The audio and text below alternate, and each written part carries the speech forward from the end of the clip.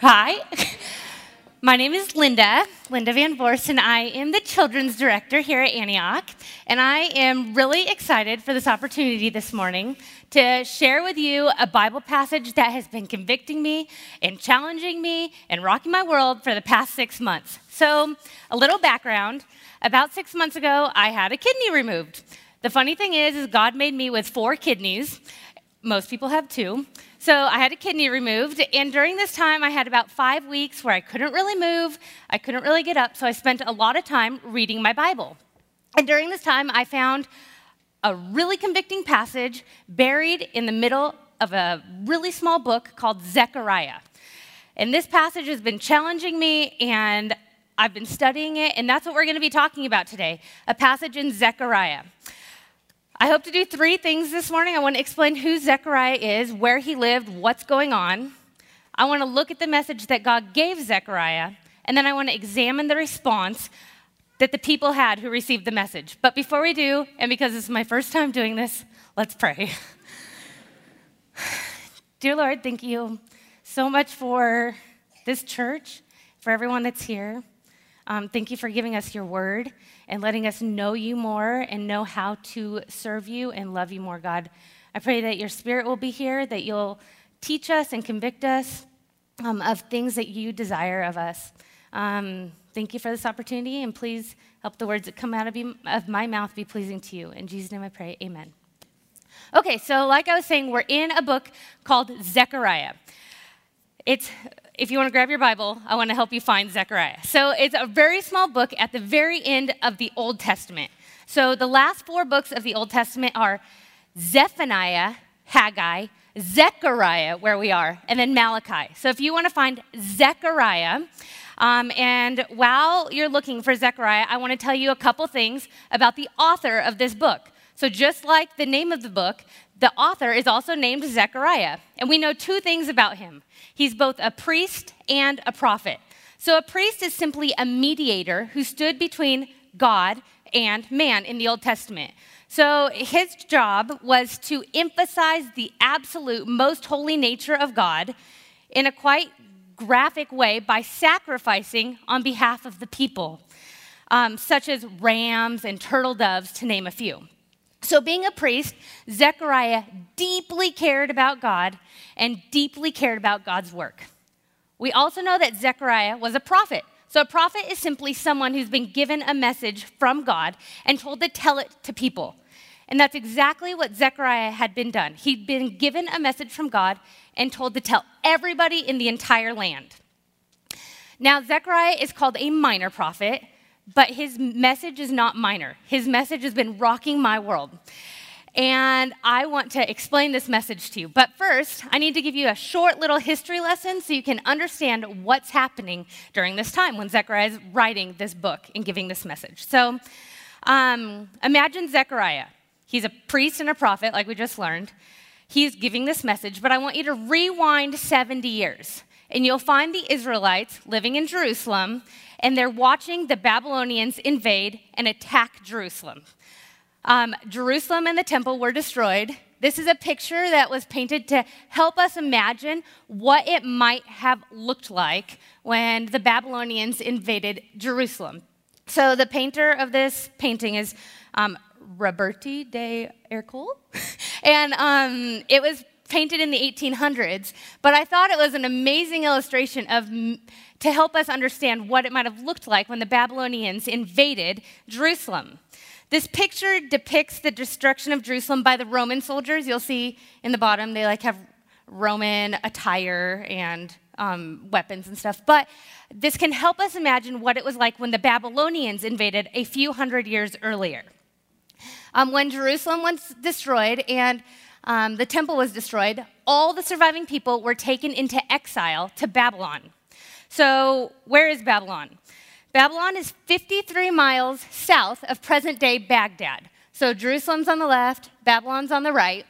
And to put this into perspective, imagine walking 491 miles.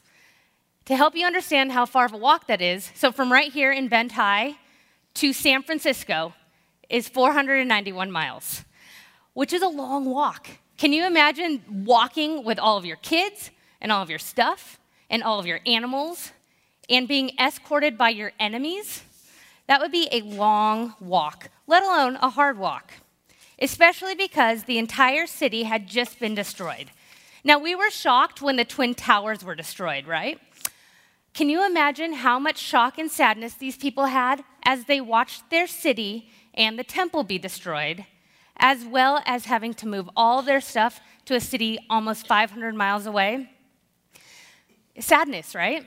So the Babylonian exile, that's what it's referred to as, the Babylonian exile, it lasted 70 years. A couple passages in the Bible give us a little insight as to what the people did when they were in Babylon. This is what it says. They wept by the rivers in Babylon.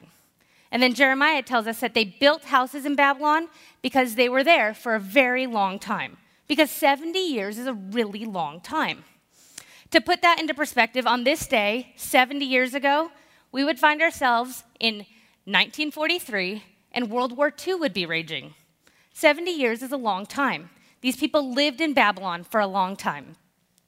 And some of the important information had forgotten to be passed down from the fathers to this younger generation during that 70 years. Zechariah 1:4 begins by saying, "Don't be like your fathers, to whom did not hear nor pay attention to me, declares the Lord." So the fathers mentioned in that verse had been warned and warned and warned, and they had disobeyed and disobeyed and disobeyed the things that God asked of them. The exile was prophesied as the consequence for this behavior and was their consequence for failure to repent of their sin. So the Babylonian exile wasn't really a surprise. They had heard about it, but they chose to continue in the behavior that allowed for it. And these people remained in Babylon for 70 years. But the good news is freedom did come because King Cyrus, who's king of Persia, he invaded Babylon, took over the throne, let the Jews return to Jerusalem. So the Israelites had just come home, and this is when Zechariah begins delivering this message that is totally rocking my world, okay? So the message is being given to the people who had just returned, and the point of this book is simply to comfort the people as they come back to Jerusalem, to encourage this returned remnant of people to repent of their evil ways and to return to the Lord. So the message in the book of Zechariah is not a new message. It's been given by prophets leading up to Zechariah, like in past older books. Also, as 70 years had passed, Zechariah is delivering this message now to a new generation. This younger generation is falling into the same bad patterns that their fathers and their grandfathers had been falling into. So Zechariah is simply repeating this message to this younger generation to remind them what God wants and desires. So we're going to pick up chapter 7. So have you guys found Zechariah? We're going to be in chapter 7. And this book begins by challenging the Israelites to return or to remember their history, and then begins with a question. So as I said, the people have just returned to Jerusalem. And these returned exiles are trying to determine how to live now that they are back in Jerusalem. Since the temple and the city had been destroyed, it had been a tradition to make a day during the 5th and the 7th month a day of fasting. So think of it as like a national holiday where they are mourning the destruction of the temple and the destruction of the city. So all these people send their important leaders to go ask a priest a question that is in Zechariah 7, 5 through 6. Actually, this is verse 4, sorry. Their question is simply, should the fast be continued now that the temple and the city are being restored? And God's response is just awesome. And we're going to pick it up in verses 5 and 6. This is what God says, okay? When you fasted and mourned in the 5th and the 7th months for the past 70 years, was it really for me that you fasted? And when you were eating and drinking, were you not just eating and feasting for yourselves? So God begins by explaining that they totally missed the point of a fast. Sure, they did the actions, they didn't eat, and they separated themselves from the people, but they forgot to search the scriptures and see what God required of them. You might say they went through the motions, but forgot to put some heart or some passion into it. So one commentary, Jamieson, Fawcett, and Brown, they have some interesting insight. It says, they became masters of ceremony and cared more about the ceremony than moral or obedience or God himself. So these people had been going through the motions and the rituals, but had not been doing it for any other reason. The same commentator suggests God's thoughts, and it's super profound. So listen to this. If the fast had been unto me, God says, you would have separated yourselves not only from the food, but also from your sins. This commentator quotes a super old school version of the Bible. It's called the English version. You can't even find it on Bible Gateway, but it makes the point nicely. So it's up on the screen. I just want to read it. Ye inquire anxiously about the fasts, whereas ye ought to be anxious about hearing the lessons taught by the former prophets and verified in the nation's punishment. Penitence, or sorrow for sin, and obedience are required rather than just fasts. This ritual or ceremony is of no interest to God if it's not followed by the heart. So God's first point in Zechariah 7 is that he wants his people to seek him and know him, and not simply go through the motions as if to appease him. God wants his people to obey and respect him. God wants his people to be passionate about him. And this wasn't happening. So God gave this message to Zechariah as a reminder. God wants his people to love him. So take a minute and let yourself think about the things that you're passionate about. And as you do, I'm going to give you just a little information about how Americans spend their time. So the average American spends about 7 hours a month on Facebook, which honestly I didn't think was that bad until I thought about the time I spend on the disciplines that I deem important. So this would be helping others, reading and studying my Bible, praying, thinking of ways to encourage others, serving others, and the list can go on. But what if I had 7 extra hours to devote to these areas, which would fuel my passion for pleasing the Lord? And then I read that Americans spend an average of 34 hours a week watching TV. And man, was I convicted. Now, I'm not necessarily hating on TV or hating on Facebook. That's not the point. I'm just struggling with how I spend my time in light of God's response to the Israelites. Because God wants our passion, our time, and our focus. He doesn't just want our Sunday morning ceremony. Now listen, the Israelites, they got themselves in trouble because they were doing things for the wrong reasons. I don't want to encourage you to do or not to do something simply to appear one way. I don't want you to watch TV or not to watch TV simply to put on a front. Instead, the challenge is to be purposeful in what you do and do it because you want to please God. So my question is, when you leave Antioch this morning, are you passionate about God? Are you focused on God? Do you take risks for the things that God cares about? Do you think about God? I want you to. That's Zechariah's message, first part of his message to the people. So God continues to explain that he is more interested in passion for him that results in moral obedience and ceremony. It's so important to him. And as the book of Zechariah begins by stating, God wants his people to return to him. He wants you to know him. He then continues to express that he wants his people to treat others in a way that pleases him. And to help them out, he reminds them how to do this. So you see, injustice was flooding the area. The people had just come back from Babylon, right? Their city and their temple had been destroyed. And they want to rebuild it all, right? Wouldn't we want to do that? Totally. But they had this goal, and they wanted to rebuild, but they weren't treating people well. They weren't paying people a fair day's wage. They weren't giving people good work hours. And you know what? They were worshiping other idols. They were not worshiping the one true God. And they were forgetting about how God wanted them to treat others. But as you know, there's 2 things that God instructs us to do over and over again, both in the Old Testament and in the New Testament.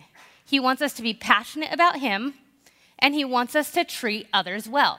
You might have heard this said, love God, love others. Have you heard that? Yes? You guys falling asleep? So, he wants us to be passionate about him, and he wants us to treat others well. So in light of the second, God gives Zechariah 4 reminders of the kind of moral obedience he wants in regards to how we should do life with others. These 4 commands are the main points of messages that prophets previous have given, but we're given them again as a reminder. These were not new messages to the people, but the messages seem to have been neglected as parents taught their younger generation the things about life. The parents had now passed, and the Israelites needed a fresh new lesson. So I love that God reminds them again. I also love that God required the same of these people, of their parents, of their grandparents, and also of us today. Because he is the God who is the same yesterday, today, and forever. So let's see what God requires. So it's going to be up on the screen. Yeah, Zechariah 7, 9 through 10. Thus says the Lord of hosts, render true judgments. Show kindness and mercy to one another. Do not oppress the widow, the fatherless, the sojourner, or the poor, and let none of you devise evil against another in your heart. So what are the 4 things that God requires of God's people? Instead of focusing on just getting the job done and rebuilding their city and rebuilding the temple, God wants his people to focus on living justly and treating others well. So let's break it down. So first, render true judgments. This literally breaks down that you must do what is proper, fitting, and right. If you have the opportunity to take a judgment or to make a judgment or a verdict on behalf of someone else, you must make judgments of truth. When talking about another, tell the truth. When in a position to judge another, do what is right and fitting. Or, as Zechariah later says in chapter 8, verse 16, these are the things that you shall do. Speak the truth to one another, render judgments that are true, and make for peace. Summarized, I would say this simply means that you should be truthful. Sounds easy, right? Until you realize that this means continually and habitually truthful, both with yourself and others. And man, that gets hard, right? Second, God says, show kindness and mercy to one another. Now, how do you do this? Listen to this quote. People must have a tender concern for one another and must not only do one another no wrong, but must be ready to do one another all the good that lies in their power. Listen to the end of that again. People must do all the good to another that lies in their power. Take a minute and let that sink in. Think of all the good you can do that is within your power. This includes your words, your actions, your money, your abilities, just to name a few. Are you doing all that you can do to show kindness and mercy to one another? In other words, I would say this simply means be concerned about others. So the third thing God says is don't oppress others. And then it breaks down a whole bunch of different people types that he doesn't want you to oppress. But first, I want to take a moment and point out that the word oppress, this doesn't just apply to people overseas. You and I, we can absolutely oppress people right here in Bend. If you oppress someone, this simply means you use your power or your authority to make someone feel, check out these 3 adjectives, distressed, anxious, or uncomfortable. Sure, there are varying forms, and this does happen overseas, but it also happens here. God continues his message and names 4 types of people that usually were oppressed in those days. So first, the widow. Did you know that the word for widow can actually be translated to mean desolate house? Desolate simply means the state of bleak or dismal emptiness. Can you think of anyone that is in a state of bleak or dismal emptiness? God cares about them and wants us to also. This includes the widow and so many more. The second are the fatherless. Now, I absolutely love it when I find facts that reinforce what God is saying. So check out these stats from the 2012 U.S. Department of Health census, okay? 63% of youth suicides are from fatherless homes. 90% of all homeless and runaway children are also from fatherless homes. God wants these kids, the fatherless kids, to be cared for. He does not want their lives to be made any more difficult than they already are. The next is the sojourner, also known as a foreigner or a temporary inhabitant, a newcomer lacking in inherited rights. God tells us here that he wants his people to not oppress the foreigner, but instead lend to their aid. And then the poor. Now, check out the dictionary definition for poor, okay? The needy, the weak, the afflicted, and often those who others look on with pity and disgust. So God mentions these 4 types of people and specifically instructs his followers to not oppress them. My question is, who are the people who are oppressed today? The application is still true. God does not want us to oppress or treat others poorly. To put it another way, God might be saying we should go looking for people who don't have money and don't have power and help them using all that we got. This might include our conversations, our actions, and our thoughts. We must not bear hard upon those who are not able to help themselves. In other words, I would say, strive to make life good for others. And the last instruction God gives is don't devise evil against another in your heart. One commentator explains this to mean that you must not only not do any wrong, but not so much as desire or think of it. So there's this man named Matthew Henry. He lived a while ago, a couple hundred years ago, and he says it this way: let none of you imagine evil against his brother in your heart. Do not project it. Do not wish it. Nay, do not so much as please yourself with the fancy of it. In other words, don't harm others. So that was a lot of information, and I really like reviews. So let's do a quick review of the message that God gave to Zechariah. First, God wants you and I and these people to be passionate about him. God wants you to know him. God wants you to respect and obey him. And God wants you to focus your passion on him. Second, God wants us, you, me, and the Israelites, to treat others right, to be truthful, to be concerned for others, to make life good for others, don't harm others. Now, we've heard this so many times, but check out the response that the Israelites have, because this is where the story gets intriguing. So the Israelites had been given this message by God. This was no new message to them. Everything about this message had been said before. And we also have heard it. But remember, Zechariah was given this instruction to tell everybody in the entire land. So imagine Zechariah, he maybe was given this message at the temple and in the marketplace and at the city gates and everywhere else, maybe in the pastures, trying to tell this message to everybody in the entire land. And check out the response of the people. But they refused to pay attention and turned a stubborn shoulder and stopped up their ears that they might not hear. They made their hearts diamond hard, lest they should hear the law and the words that the Lord of hosts had sent by his Spirit through the former prophets. Therefore, great anger came from the Lord of hosts. Now, this verse tells us that when Zechariah delivered his message, people heard it but didn't do anything about it. Okay, so imagine a child doing this, right? Refused to pay attention, turned their shoulder, stopped up their ears. That sounds naughty, doesn't it? And it says that their hearts were diamond hard. Now, I don't know a ton about diamonds, so I looked into it. And what I found is that diamonds aren't the strongest thing around, but they are definitely the hardest thing around.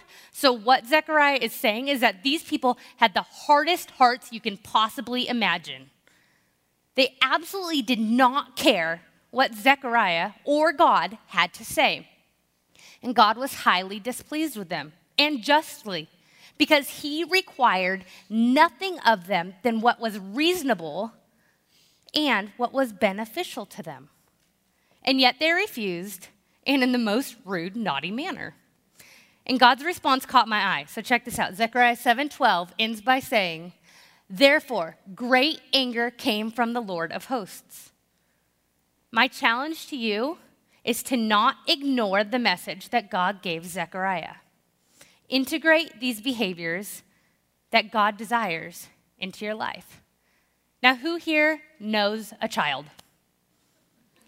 Nice. If you don't know a child, I have 200 of them that I can introduce you to. I also want to challenge you to teach these values to kids. Because as this passage explains, the fathers had not passed down these teachings to their kids. And that's why Zechariah's message was written. Now, I understand that it might sound intimidating to teach your kids about these things. Not to worry. I want to tell you about all the resources that we have available for you to help you in this endeavor. But first, I want to show you a visual demonstration to help you see how important it is for parents to teach their kids about God and not just rely on Sunday morning. So my friend Mike, he's handing me my visual right now. Don't you think this looks awesome? Me too. Okay, so this is 3,000 colored cotton balls, colored puff balls. These 3,000 cotton balls, some are little, some are big, they demonstrate or they illustrate the 3,000 hours that the average American child spends with a parent over the course of a year. 3,000. Now, this includes before school, after school, and weekends. Now, this little bag right here, this is 40 cotton balls. Can you see it up there? It's pretty small, 40 cotton balls. And that 40 cotton balls illustrates the number of hours the average American Christian child spends in church each year. So you begin with 52 Sundays in a year, shave off a couple for vacation, a couple for sickness, a couple for sports, and the average American child spends 40 hours a year at church. Now, obviously, I'm a huge advocate for these 40 hours, right? I'm the children's pastor here. I love Sunday mornings. However, what great impact do you think we can have if we equip parents to use some of these 3,000 hours a year to teach their kids to be passionate about God and to treat others well? Amen. Thank you. And that's our biggest goal here at Antioch Kids. Sure, we want to provide an awesome Sunday morning experience where your kids want to come, where they want to bring their friends, where they learn about God and they figure out how to apply it to life. But we think we can make a bigger difference in this generation if we equip you, the adults, to continue teaching your kids over the course of the week. So our curriculum provides us with some awesome take-home resources that I want to encourage you to use. There's 4 things. So first, grab your bulletin. I want to see them. Okay, and then inside the bulletin is an insert, and it breaks down the 4 things that we're going to talk about. So Kip designed this, and maybe you could put it on your fridge to help you remember to use these things. And I'm going to tell you about all 4 of them, okay? So the first is called small talk. This is designed, okay, so small talk is on the right. That's what you're kind of looking for. Small talk is designed for preschool families.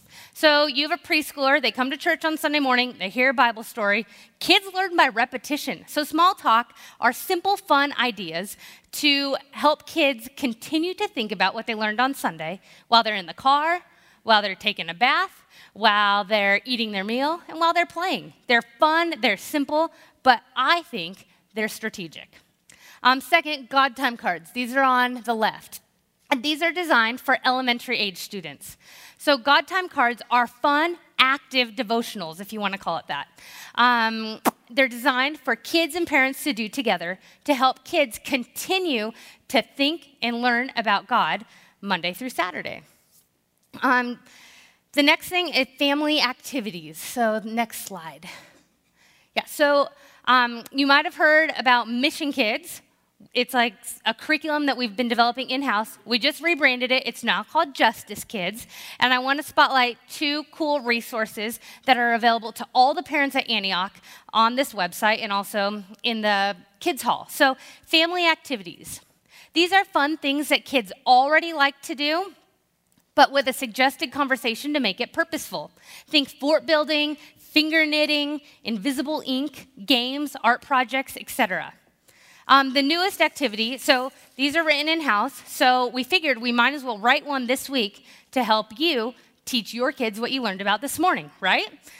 This one's titled Invisible Ink. It teaches you how to make invisible ink, challenges you to let your kids write hidden messages, and then suggests a purposeful conversation to explain what we've learned about this morning, what Zechariah 7 is about, but in kid language.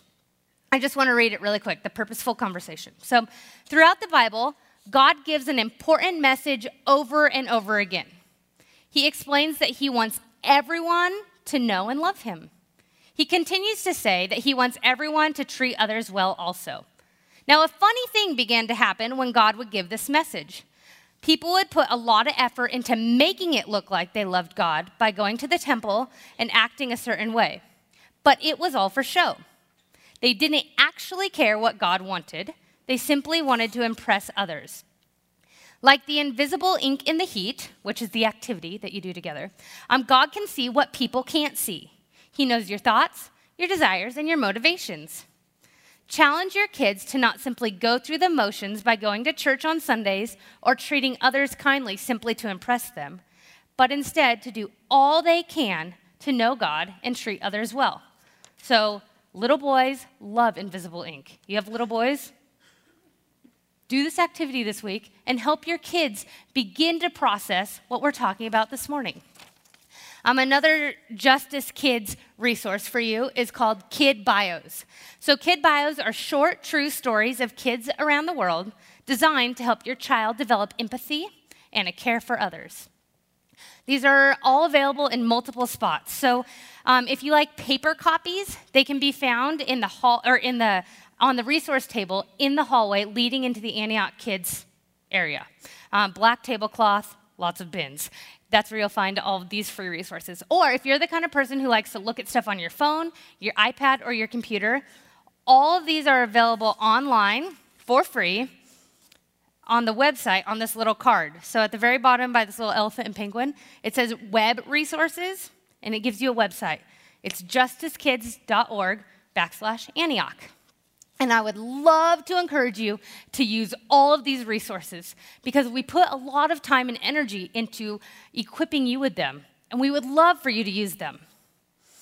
Now, I also wanted to mention that this summer, our kids' summer program, or VBS, is based on this passage in Zechariah and has been written in-house. And I'd love to invite your kids to come to Summer Swamp on July 15th through 18th and continue to learn how important it is to God for us to love him and love others. So this passage in Zechariah has seriously rocked my world. It's nothing new, but the story behind the message that God gave Zechariah is profound. The people's response is shocking. My challenge to you is to be passionate about God and care for his people, and then encourage your kids to do the same. So in closing, I simply want to read the passage in Zechariah one last time. Listen as I read Zechariah 7, 1 through 12, and let the words of our Lord sink in. Zechariah 7. In the 4th year of King Darius, the word of the Lord came to Zechariah on the 4th day in the 9th month, which is Chislev. Now the people of Bethel had sent Sharezer and Ragim Melech, those are their important people, and sent their men to entreat the favor of the Lord, saying to the priests of the house of the Lord of hosts and the prophets, should I weep and abstain in the 5th and 7th months, as I have done for so many years? Then the word of the Lord of hosts came to me. Say to all the people of the land and the priests, when you fasted and mourned in the 5th and the 7th months for these 70 years, was it for me that you fasted? And when you eat and when you drink, do you not eat for yourselves and drink for yourselves? Were not these the words that the Lord proclaimed by the former prophets when Jerusalem was inhabited and prosperous, with her cities around her, and the south and the lowlands were inhabited? And the word of the Lord came to Zechariah, saying, thus says the Lord of hosts, Render true judgments. Show kindness and mercy to one another. Do not oppress the widow, the fatherless, the sojourner, or the poor, and let none of you devise evil against another in your heart. But they refused to pay attention and turned a stubborn shoulder and stopped up their ears that they might not hear. They made their hearts diamond hard, lest they should hear the law and the words that the Lord of hosts had sent by the Spirit through the former prophets. Therefore, great anger came from the Lord of hosts. Let's pray. Dear Lord, I thank you so much for giving us your word and for teaching us what you desire of us. I pray that you'll help us to give our passion and our focus and our love to you, that you would be the thing that we love the most.